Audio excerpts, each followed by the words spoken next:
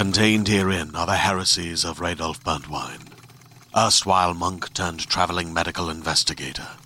Join me as I uncover the blasphemous truth of a plague-ridden world, that ours is not a loving God, and we are not its favored children. The heresies of Radolf Burntwine, coming January 2nd, wherever podcasts are available.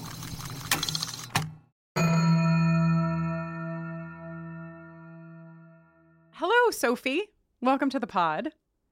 Hi, very excited to be here. Very excited to have you, actually. Thank you so much for reaching out to us and identifying your extremely specific and relevant experience. Yeah, sure. I mean, it's one of those things where I have a job that is specific enough that it doesn't feel relevant in a lot of situations. And when it does, I'm like, oh, I could talk about this. I can help here. Yeah. Can you, for our dear, gentle listeners, explain in your own words the nature of what it is you do? Yeah. So this is going to sound really complicated, but I promise it's not. So my full job title is I am a capital mitigation specialist for the Federal Public Defender's Office. I know, which sounds terrifying. Basically, what that means is I work on the federal level. I work at the Federal Defender's Office in Missouri. And capital means that I work with folks who have been sentenced to death and are on death row exclusively. And mitigation specialist sort of refers to looking for mitigating evidence. And essentially what that means in the simplest terms is that it is my job to not excuse what my clients have done. You know, I have clients that are likely innocent. I have clients that are very much not innocent, who sort of are open with the fact that they committed the crime they have been convicted of.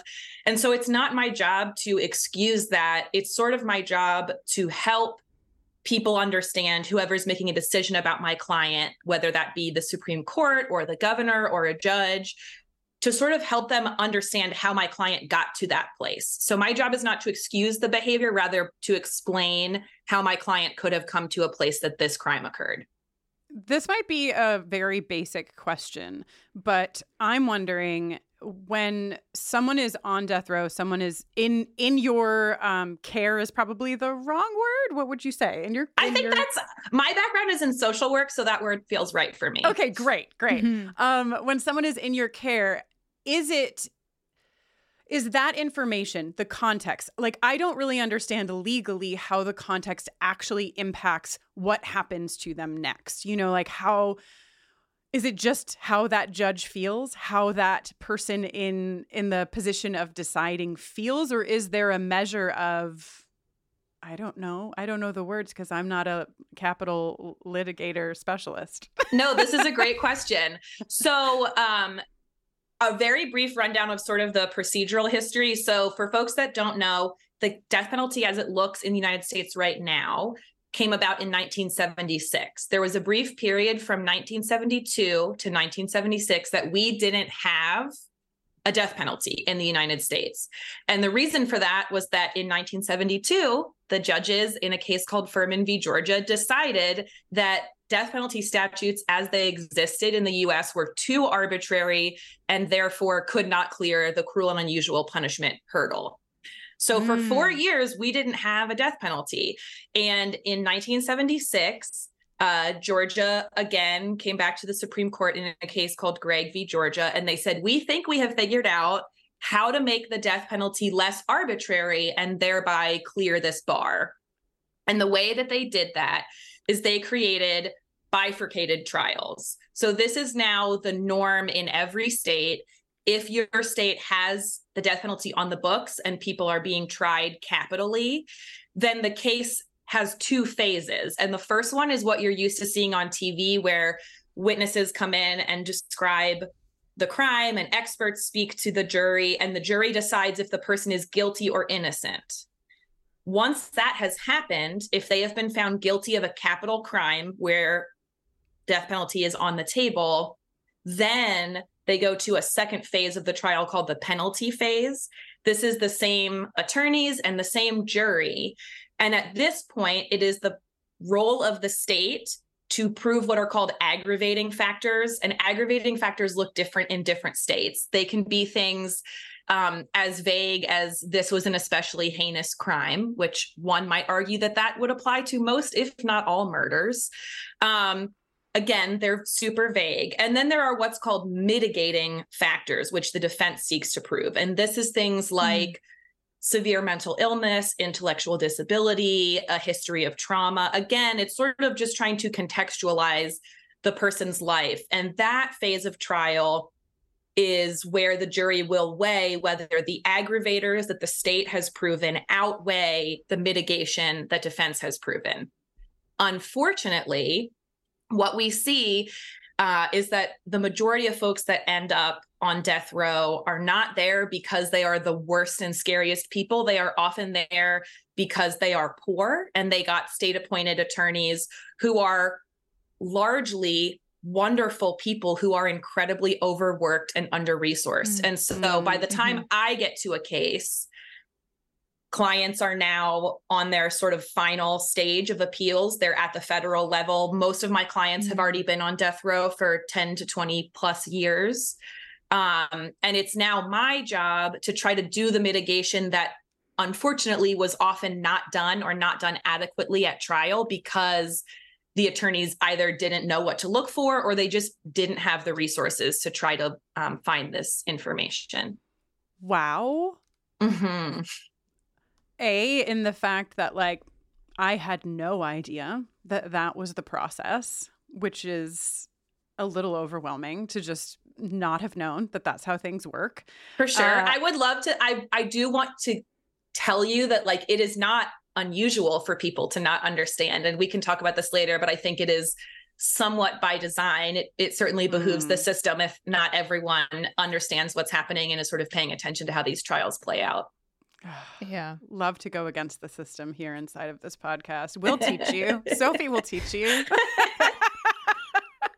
I have a question that is of narrow focus, if that's okay. It might be a little of a sidestep from the track that we're currently on. Yeah, go for it. But I'm just thinking about how it makes my skin crawl when I'm watching a show and, like, every single microphone that anyone who's anxious ever approaches feeds back to let us, like, know that they're, you know, experiencing anxiety.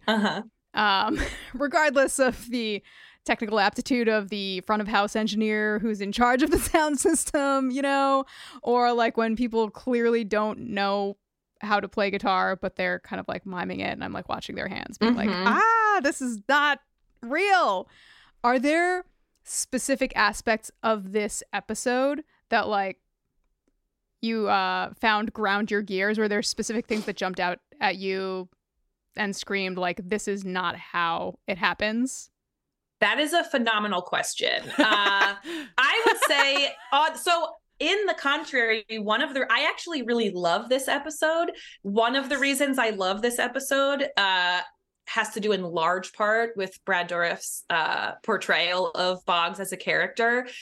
I do think, so something that I find comes up a lot, especially in our sort of more popular television procedurals when we're talking about folks on death row, we often see them portrayed as boogeymen, right? They are sort of like, they are terrifying people who are either incredibly violent and unhinged, and or they are so intelligent and manipulative that no one has any hope of interacting with them, right? In a way that feels grounded or equal.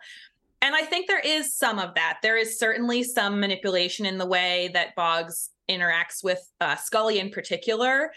I did find for the most part that even that feels somewhat grounded in his sort of desperation to avoid where he is going. And one of the things in particular that I think really resonates for me, sort of counter to your question, Jenny, is the first client that I lost, so I've had this job for 5 years and I've lost 4 clients.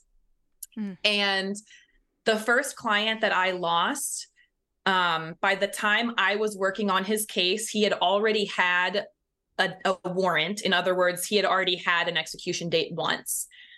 And when that date came, he got a stay, but not until they had taken him into the room and put him on the table. No. Yeah. And that's something that Boggs talks about, right? He has had that experience. This character has had that experience where he's already been in the chamber and got a last minute stay. It certainly doesn't happen as often anymore, I don't think, because at least where I am in Missouri, stays are not forthcoming very often. But I appreciated sort of the portrayal of that trauma.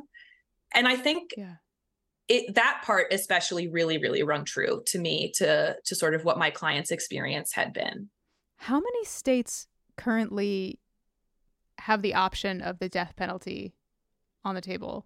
So there are 27 states right now that have capital punishment in some capacity still on the books as a legal option. Now, there are states like Pennsylvania that have a moratorium. So while there is not anything legally sort of standing in the way, I mean, I shouldn't say that. The moratorium is standing in the way, but a governor could overturn that. Much in the way that when Biden took office, he had sort of, run on this idea that he was going to get rid of the death penalty federally. And what he did was put a moratorium in place. And a lot of people, including myself, were very unhappy with that as an option because it feels like a very weak substitute for abolishing it outright. It would be much easier for an incoming president to just end that moratorium than it would be to try to put the law back in place if they took it off the books. So right now there are 27 states that have it on the books, and it's probably it's about 10, maybe a couple less, that are actively executing folks. And I happen to be in Missouri, and we currently have a governor who is going to term out soon. And he is sort of doing what Trump did at the end of his presidency and just trying to clear the row. Are there people who do a version of what you do in states where the death penalty is not on the table? I don't even know what kind of question this is, Sophie. No, that's a great question. So my office, I work in a capital habeas unit, which means we are working with folks on death row who are in their federal habeas level of appeals. There are, I think, 11 or 12 of us in the Western District of Missouri, but we're in a larger federal defender office. And that larger office includes people who are representing folks at trial. And a lot of those aren't capital trials, right? It's like white collar stuff, fraud, gun charges. And they also have investigators who work with them at the time of trial, and particularly when it comes to sentencing, to sort of help contextualize a client's story. I mean, I think one of the things that is most important whenever I'm meeting with a client's family and sort of explaining my role, what I often tell them is that when a decision maker is looking at one of our clients, they are looking at the case, right? In the most abstract term, our client for a lot of people is nothing more than a docket number and a stack of black and white paper that says this is what the person did. It's really important. And there are more and more states sort of trying to push to make this a regular thing that happens at the state level. Because of course we're federal, so we're handling federal cases. There are investigators at state PDs, but again, funding is an issue, so they can't always do the amount of work that we can do. But the goal of my work always is to try to help whoever is making a decision about my client see them as the full person they are, rather than just this black and white pile of paper in front of them. Wow. What was your path here? Like you said, you're in social work. How, can you just tell us a little bit about the journey that got you here? Is this something that, you had interest in doing, or is it something that you're picked out for because of a skill set that you particularly have? Like how? I sort of, believe it or not, I sort of stumbled into this by accident. So when I was in my first year of my Master's of Social Work program, MSW programs have you in field placements for about 20 hours a week during your entire program.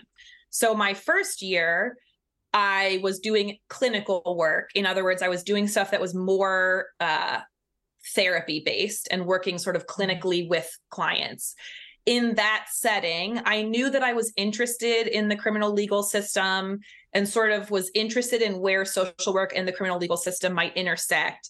And so they placed me, I was at school in Philly, but I was living in Delaware. They didn't have a lot of field placement options in Delaware, but they were trying to find me something where I wouldn't have to travel, an hour each way every day for my placement. And they said, hey, okay, we can't really find anything, but there's this woman who is a clinical social worker, and she has her own independent practice. You can work with her. And my first day of that job, my supervisor, Stacy, said, my practice is sort of split in half. Half of my caseload is primarily made up of women who are survivors of intimate partner violence and abuse. The other half of my practice are folks, mostly men, who have been convicted of sex offenses and are often mandated as part of their treatment to go to therapy. And she said, we can build your field placement however you want. If you want to only work with the women and the victims of violence, we don't have to have you work with the other folks at all. And I said, well, I'll give it a shot. I didn't think that sounded like something I wanted to do, but I thought I would try it. And I went to group once with some of the guys that were on the sex offender registry. And I, after that meeting, was like, I only want to do these sessions. And that year was incredibly meaningful to me because, very much like we're talking about now, it was another population that often gets portrayed terribly in the media and sort of gets flattened in a way that's really harmful. And so I really, really appreciated working with them. And in my second year, the field placement they found me in Delaware happened to be with a clinical social worker doing the job I do now.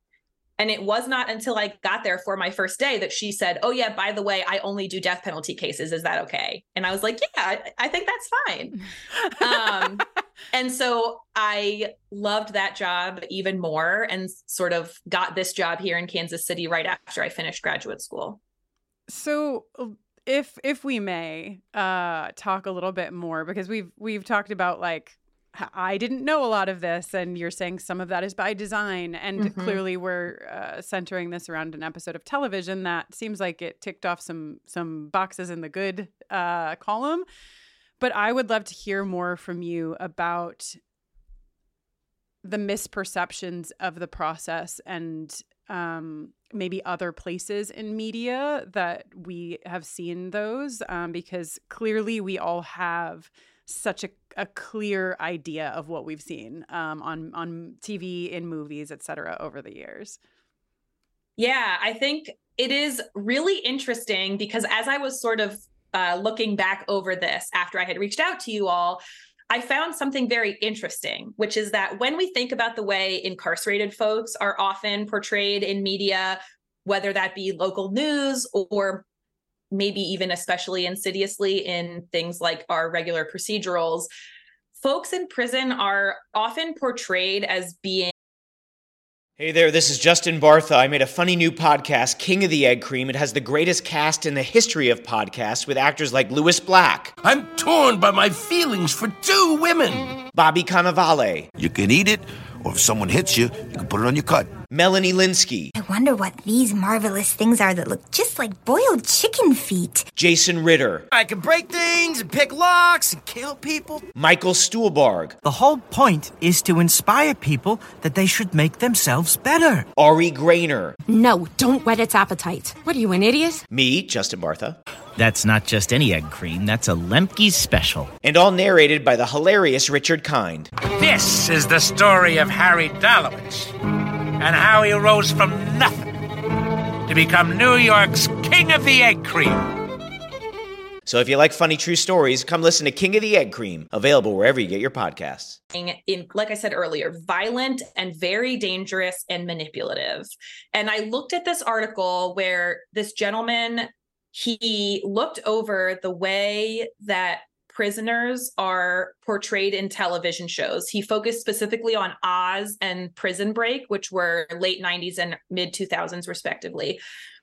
And he talked about the way that Oz was sort of the first show in the US that was set entirely inside a prison. And it was really praised at the time for its realism, which I'm putting in scare quotes. And really what they meant by that was, wow, this show is incredibly violent. There is so much violence and we're seeing so much violence. This is really real. And interestingly, it's a show where a lot of the violence was prisoner on prisoner. There was not, or it was prisoner on corrections officers, right? We didn't necessarily see a ton of corrections officers being violent towards the folks that were incarcerated. And Prison Break, even though it takes place largely outside of the prison, he found that when they would come back within the walls of the institution, these people were being characterized as, I want to read his direct quote, savage, often psychopathic deviants. What this guy did for the second half of his study was talk to people who had been incarcerated. And while they did agree that they had seen and experienced violence when they were in prison, they felt like these shows typically make the violence seem significantly more sensationalized and sort of inevitable. And they talked about the fact that the prison system as a whole is an incredibly violent system. It's not a system that's meant to discourage violence. And so having these shows that sort of act like prisons are a neutral facility and the people in them are incredibly violent is really problematic. And he also found, talking to these folks, that the kinds of stuff that don't get shown on TV is sort of the incredibly repressive nature of being in prison and the amount of surveillance that you are under when you are in prison, poor nutrition, lack of educational opportunities, these issues that they said in a lot of cases felt more important than the issues of violence in their day-to-day life don't really get talked about because they're not as flashy and they're not as exciting. And frankly, because our policy sort of directly mirrors public sentiment, and if we keep showing people that prisons are the only way that we can keep ourselves safe, right?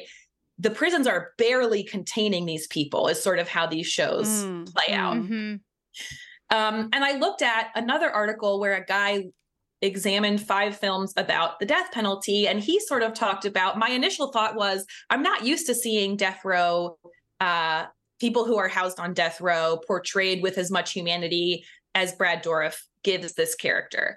And this gentleman, he wrote an article called Muted Message, sort of criticizing Hollywood's portrayal of death row. And his critique is really that we have these films that portray people who are on death row in one specific character as being sympathetic. And then you get to the end of the movie and you feel badly that that person was executed. But the movies don't actually take any sort of jab at the system as a whole. It's really just interested in this one person. And we see this a lot now, sort of in a lot of the true crime media and activism is really focused on people who are on death row who are innocent. And I don't want to minimize that is a significant issue. But again, if we're only focusing on the people that are innocent, you don't have to interrogate the larger system. You don't have to worry about the people who are on death row who committed the crime, but that doesn't mean that we have the right to kill them. That's just it too. It's like the black and white nature of everything, especially in media and especially in like the way that our brains are taught to look at it. That like, so I think so many people come to the conversation around death row as, well, we shouldn't have that because what if you're innocent? And that's the end of the thought process. And I'm not belittling that. I'm definitely someone who has like walked that same thought process. Well, how could you do that? Was clearly the justice system is flawed. So like there are innocent people there, but it doesn't go those extra steps, not one extra step, but many extra steps to say, why do we think that this is a solution for anyone who has done anything and who can really draw those lines, which I think clearly it goes so beyond just the death penalty in prisons. You saying prisons are looked at or are like portrayed as neutral and violence happens inside of them just made me think of like, well, right. Like, yeah, like our country is neutral, right? And there are just some people who are really violent shitty here. Yeah. We don't really know why, but because like clearly everyone just has a these roll of the dice. Yeah, Well, and this episode does a really interesting thing too, that when I was looking at this article about portraying folks as innocent, and I was like, well, in this episode, it doesn't feel at any point like Boggs is, I mean, he's pretty clearly admitting that he's guilty. So innocence is not on the table. And I think it's interesting. And this would maybe be my one of my troubling things with this episode, that the only value that he is given as a person is because he can help them solve a crime. And he can maybe help Scully talk to her father, right? He doesn't have any inherent worth as a person outside of what he can do for other people. And once they get what they need from him, neither of them seem particularly bothered by the fact that he was executed. And that part really sticks for me watching this episode in light of having my job. You know, the first couple times I watched this show, I didn't have this job. But I find the scene of his execution so brutal. And then to have them, Mulder and Scully, just sort of be okay is a really jarring transition for me to go from one to the other. But I wonder how that struck you all as people that are not as sort of swimming. Since you guys are not sort of swimming in this water all the time, what does that sequence feel like, the execution sequence for you? It felt pretty brutal to me. I mean, it felt, again, I have no idea what it looks like. So I didn't have the context to say like, this seems sensationalized, but the way that the like tablets are dissolving and the way that that whole scene is cut just felt like very, very violent to me. And I think part of this is because maybe we've had conversations over time that have helped at least my brain get a little bit away from black and white. I definitely wanted to understand more of this guy's history, which maybe isn't a complete connection to like how Mulder and Scully were at the end, but it definitely felt to me like, well, why did this man, like, why did he kill his whole family over Thanksgiving dinner? Like, what happened there? That's a huge thing. And for Mulder to, I mean, and I think that is not uncommon, right? For Mulder to just be like, there are some people who are just bad. Yeah. Was like, oh, I didn't like it. So those were like my impressions first watch. Jenny?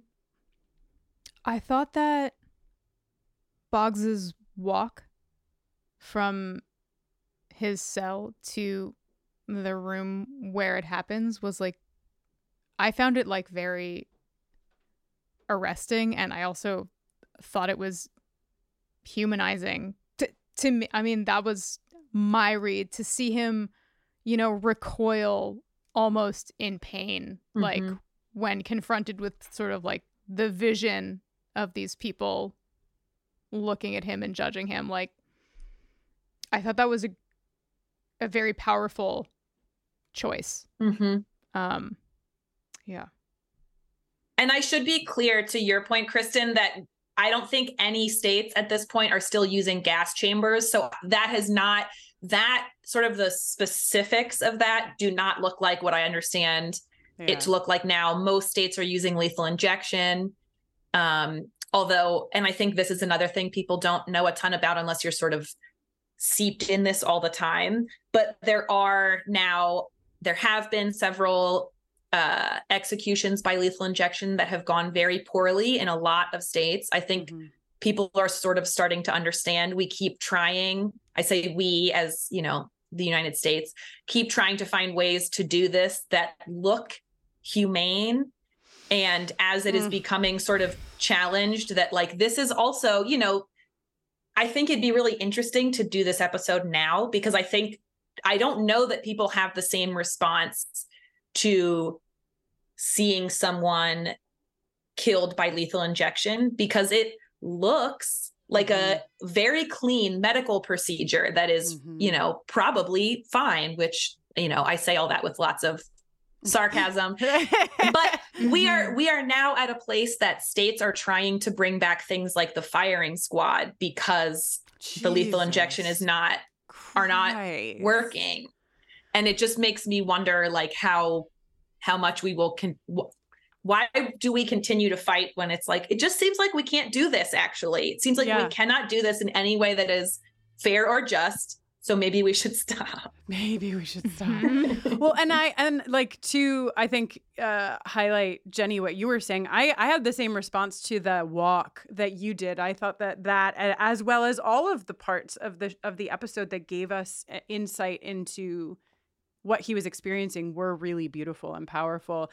And this whole conversation has really made me think more too about because I was jarred by the death itself, the execution itself, that scene. And it, to your point, Sophie, that Mulder and Scully are just kind of like, okay, and now we're moving on to the next episode. It's interesting because it is like, does the episode have a stance on the death penalty? Because I could see, right, making the execution scene violent and hard to watch makes a lot of sense if you are intentionally saying, hey, this is really fucked up that we do this. But I, at the end of the episode, am kind of left with that question of, is there a conversation happening here at all about the ethics of the death penalty? I feel like my first gut reaction is like, kind of feels like the writers are trying to say something either positive or neutral about the death penalty, and the director, David Nutter, is trying to say something in opposition. I don't necessarily think that's really accurate. I think, my brain is conflating Morgan and Wong with Mulder and Scully, two FBI agents who, are slightly more invested in the criminal justice system than two guys writing an episode of television. I'd say that Mulder feels very, very positive about the death penalty. But I feel like what David Nutter is telling us through his visual choices and his directorial choices is something altogether different. He's trying to, I feel, instill in the viewer that this is like ghoulish and ghastly and wrong. Yeah, I was just going to say, to your point, Jenny, I can't remember the exact quote, but there's something that Scully says earlier on in the episode too, sort of talking about painting this man's execution as a righteous thing. Like, if he did this thing, then he deserves this act. And it was, I have seen this episode a couple times since I started the work that I do now. And I love Mulder and Scully so much. And it's so hard to watch this episode, especially knowing that Scully didn't go and that presumably he had no one there, which is so, I have not yet been in the position of witnessing an execution. I had a client ask, but it turned out that what this client needed more was for me to be with their mother. So that's what I did. And the mother did not attend. But, being present at an execution is something I have thought about a lot, because it is a possibility that a client might ask. And that's obviously an incredibly personal decision. But for her to not go and leave him thinking that she was going to be there really makes me upset with her. Yeah. I guess it's not surprising for her character, but it makes me sad. Yeah. I'd like to think of Dana Scully as more evolved and more thoughtful, but again, she is an FBI agent. She was raised by a military father. There's like a lot of like very specific kind of structural worldview. Well, and she's so young. I mean, that's, you both she's very have the full context of what will become of Scully. But for me, I'm like, she's so small that I don't have expectations for her to get to these places at this point. It's like her brain is just being cracked open right now. So, and look at all the things she hasn't been able to unlearn just in the episodes you have seen, Kristen, about like what she perceives as true. It's a very solid point. That shit is baked in. You're gonna need to get out the hydrogen peroxide and a steel scrub brush. Sophie, are there things that we did not ask you, things that you want to talk about related to this episode or your work in general? So I think this is actually a lovely place to end, because this is sort of the one thing that I like to leave folks with. This is a part of my work that is not part of my job description at all, but it feels really important to me as someone who does this work to talk about what these spaces actually look like and who these people really are. In large part because I think so many people, even folks that live in states who are actively executing, they don't know it's happening. They don't pay attention to it. It's not typically something that makes lots of big news stories, again, unless you're already sort of dialed into the activism part of it. And so it has always felt really important to me to try to make this feel personal to people, because I think most people in the US never have to think about the death penalty or actually consider what it looks like. And so I just wanted to end with this idea that Sister Helen Prejean, who is a huge hero of mine, in her book, Dead Man Walking, talks about this study that happened in 1975, where 2 fellows at Yale Law School spoke to folks about their feelings on the death penalty and then gave them some information about how capital punishment actually works in the United States. And they found that people are less inclined to favor the death penalty if they are given, quote, even minimal information about it. And so I would encourage you, if this resonates with you at all, there are so many fabulous resources online. Death Penalty Information Center has tons of fact sheets and articles and resources. They also sort of keep a tally of upcoming executions and past executions.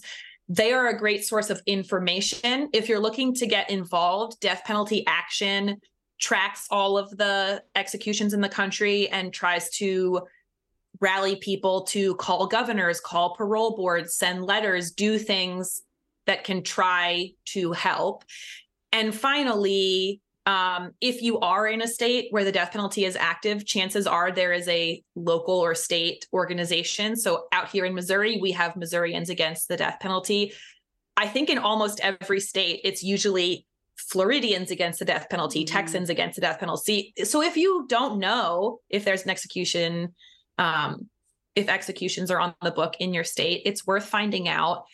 And I just think that this is a horrific system that is allowed to continue churning because nobody wants to look at it and nobody has to look at it. Yeah. And so I would really, really encourage folks to sort of educate yourselves and get involved. Because, these people, I have lost 4 clients and I loved every one of them very dearly. And it's very hard. And I think we don't talk enough about the fact that when you execute a person, you're not just hurting that person. You are creating new victims in their families and friends and the people who care about them.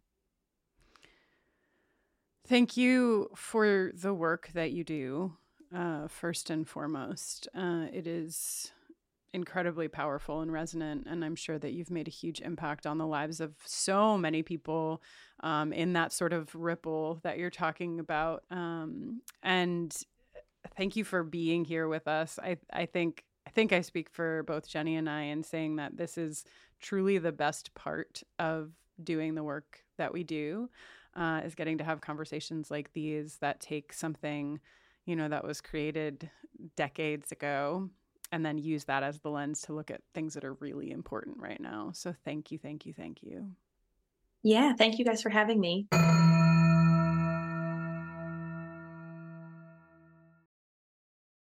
Ed Krause, Captain Pfluger sent me to help you out. Joe Antonetti, welcome to the basement sweatbox of the detective unit. The Kingsbury Run murders, a.k.a. the Cleveland Torso murders, our very own Jack the Ripper. You think he's still out there? If he's not dead or locked up, why did he stop killing? Or did he? Who was on the phone earlier? A detective. He wants to pick my brain about an old case. There's another body over here. Holy mother of God. Why do you think we asked you to come all the way back to Cleveland, Pike? It's either Elliot Ness you want to know about, or it's the Butcher. Let's start with the Butcher. You were there at the beginning. September 5th, 1934. You remember the exact date? I remember every damn detail about the Butcher case. And we want to hear about Gus Frayne. I need your help, Detective Pike. Will you tell anybody in the future about what's about to happen will need to be a fabricated narrative. Frayne's long buried. So's Elliot Ness. Yeah, but I didn't shoot him. Crooked River is available wherever you listen to podcasts.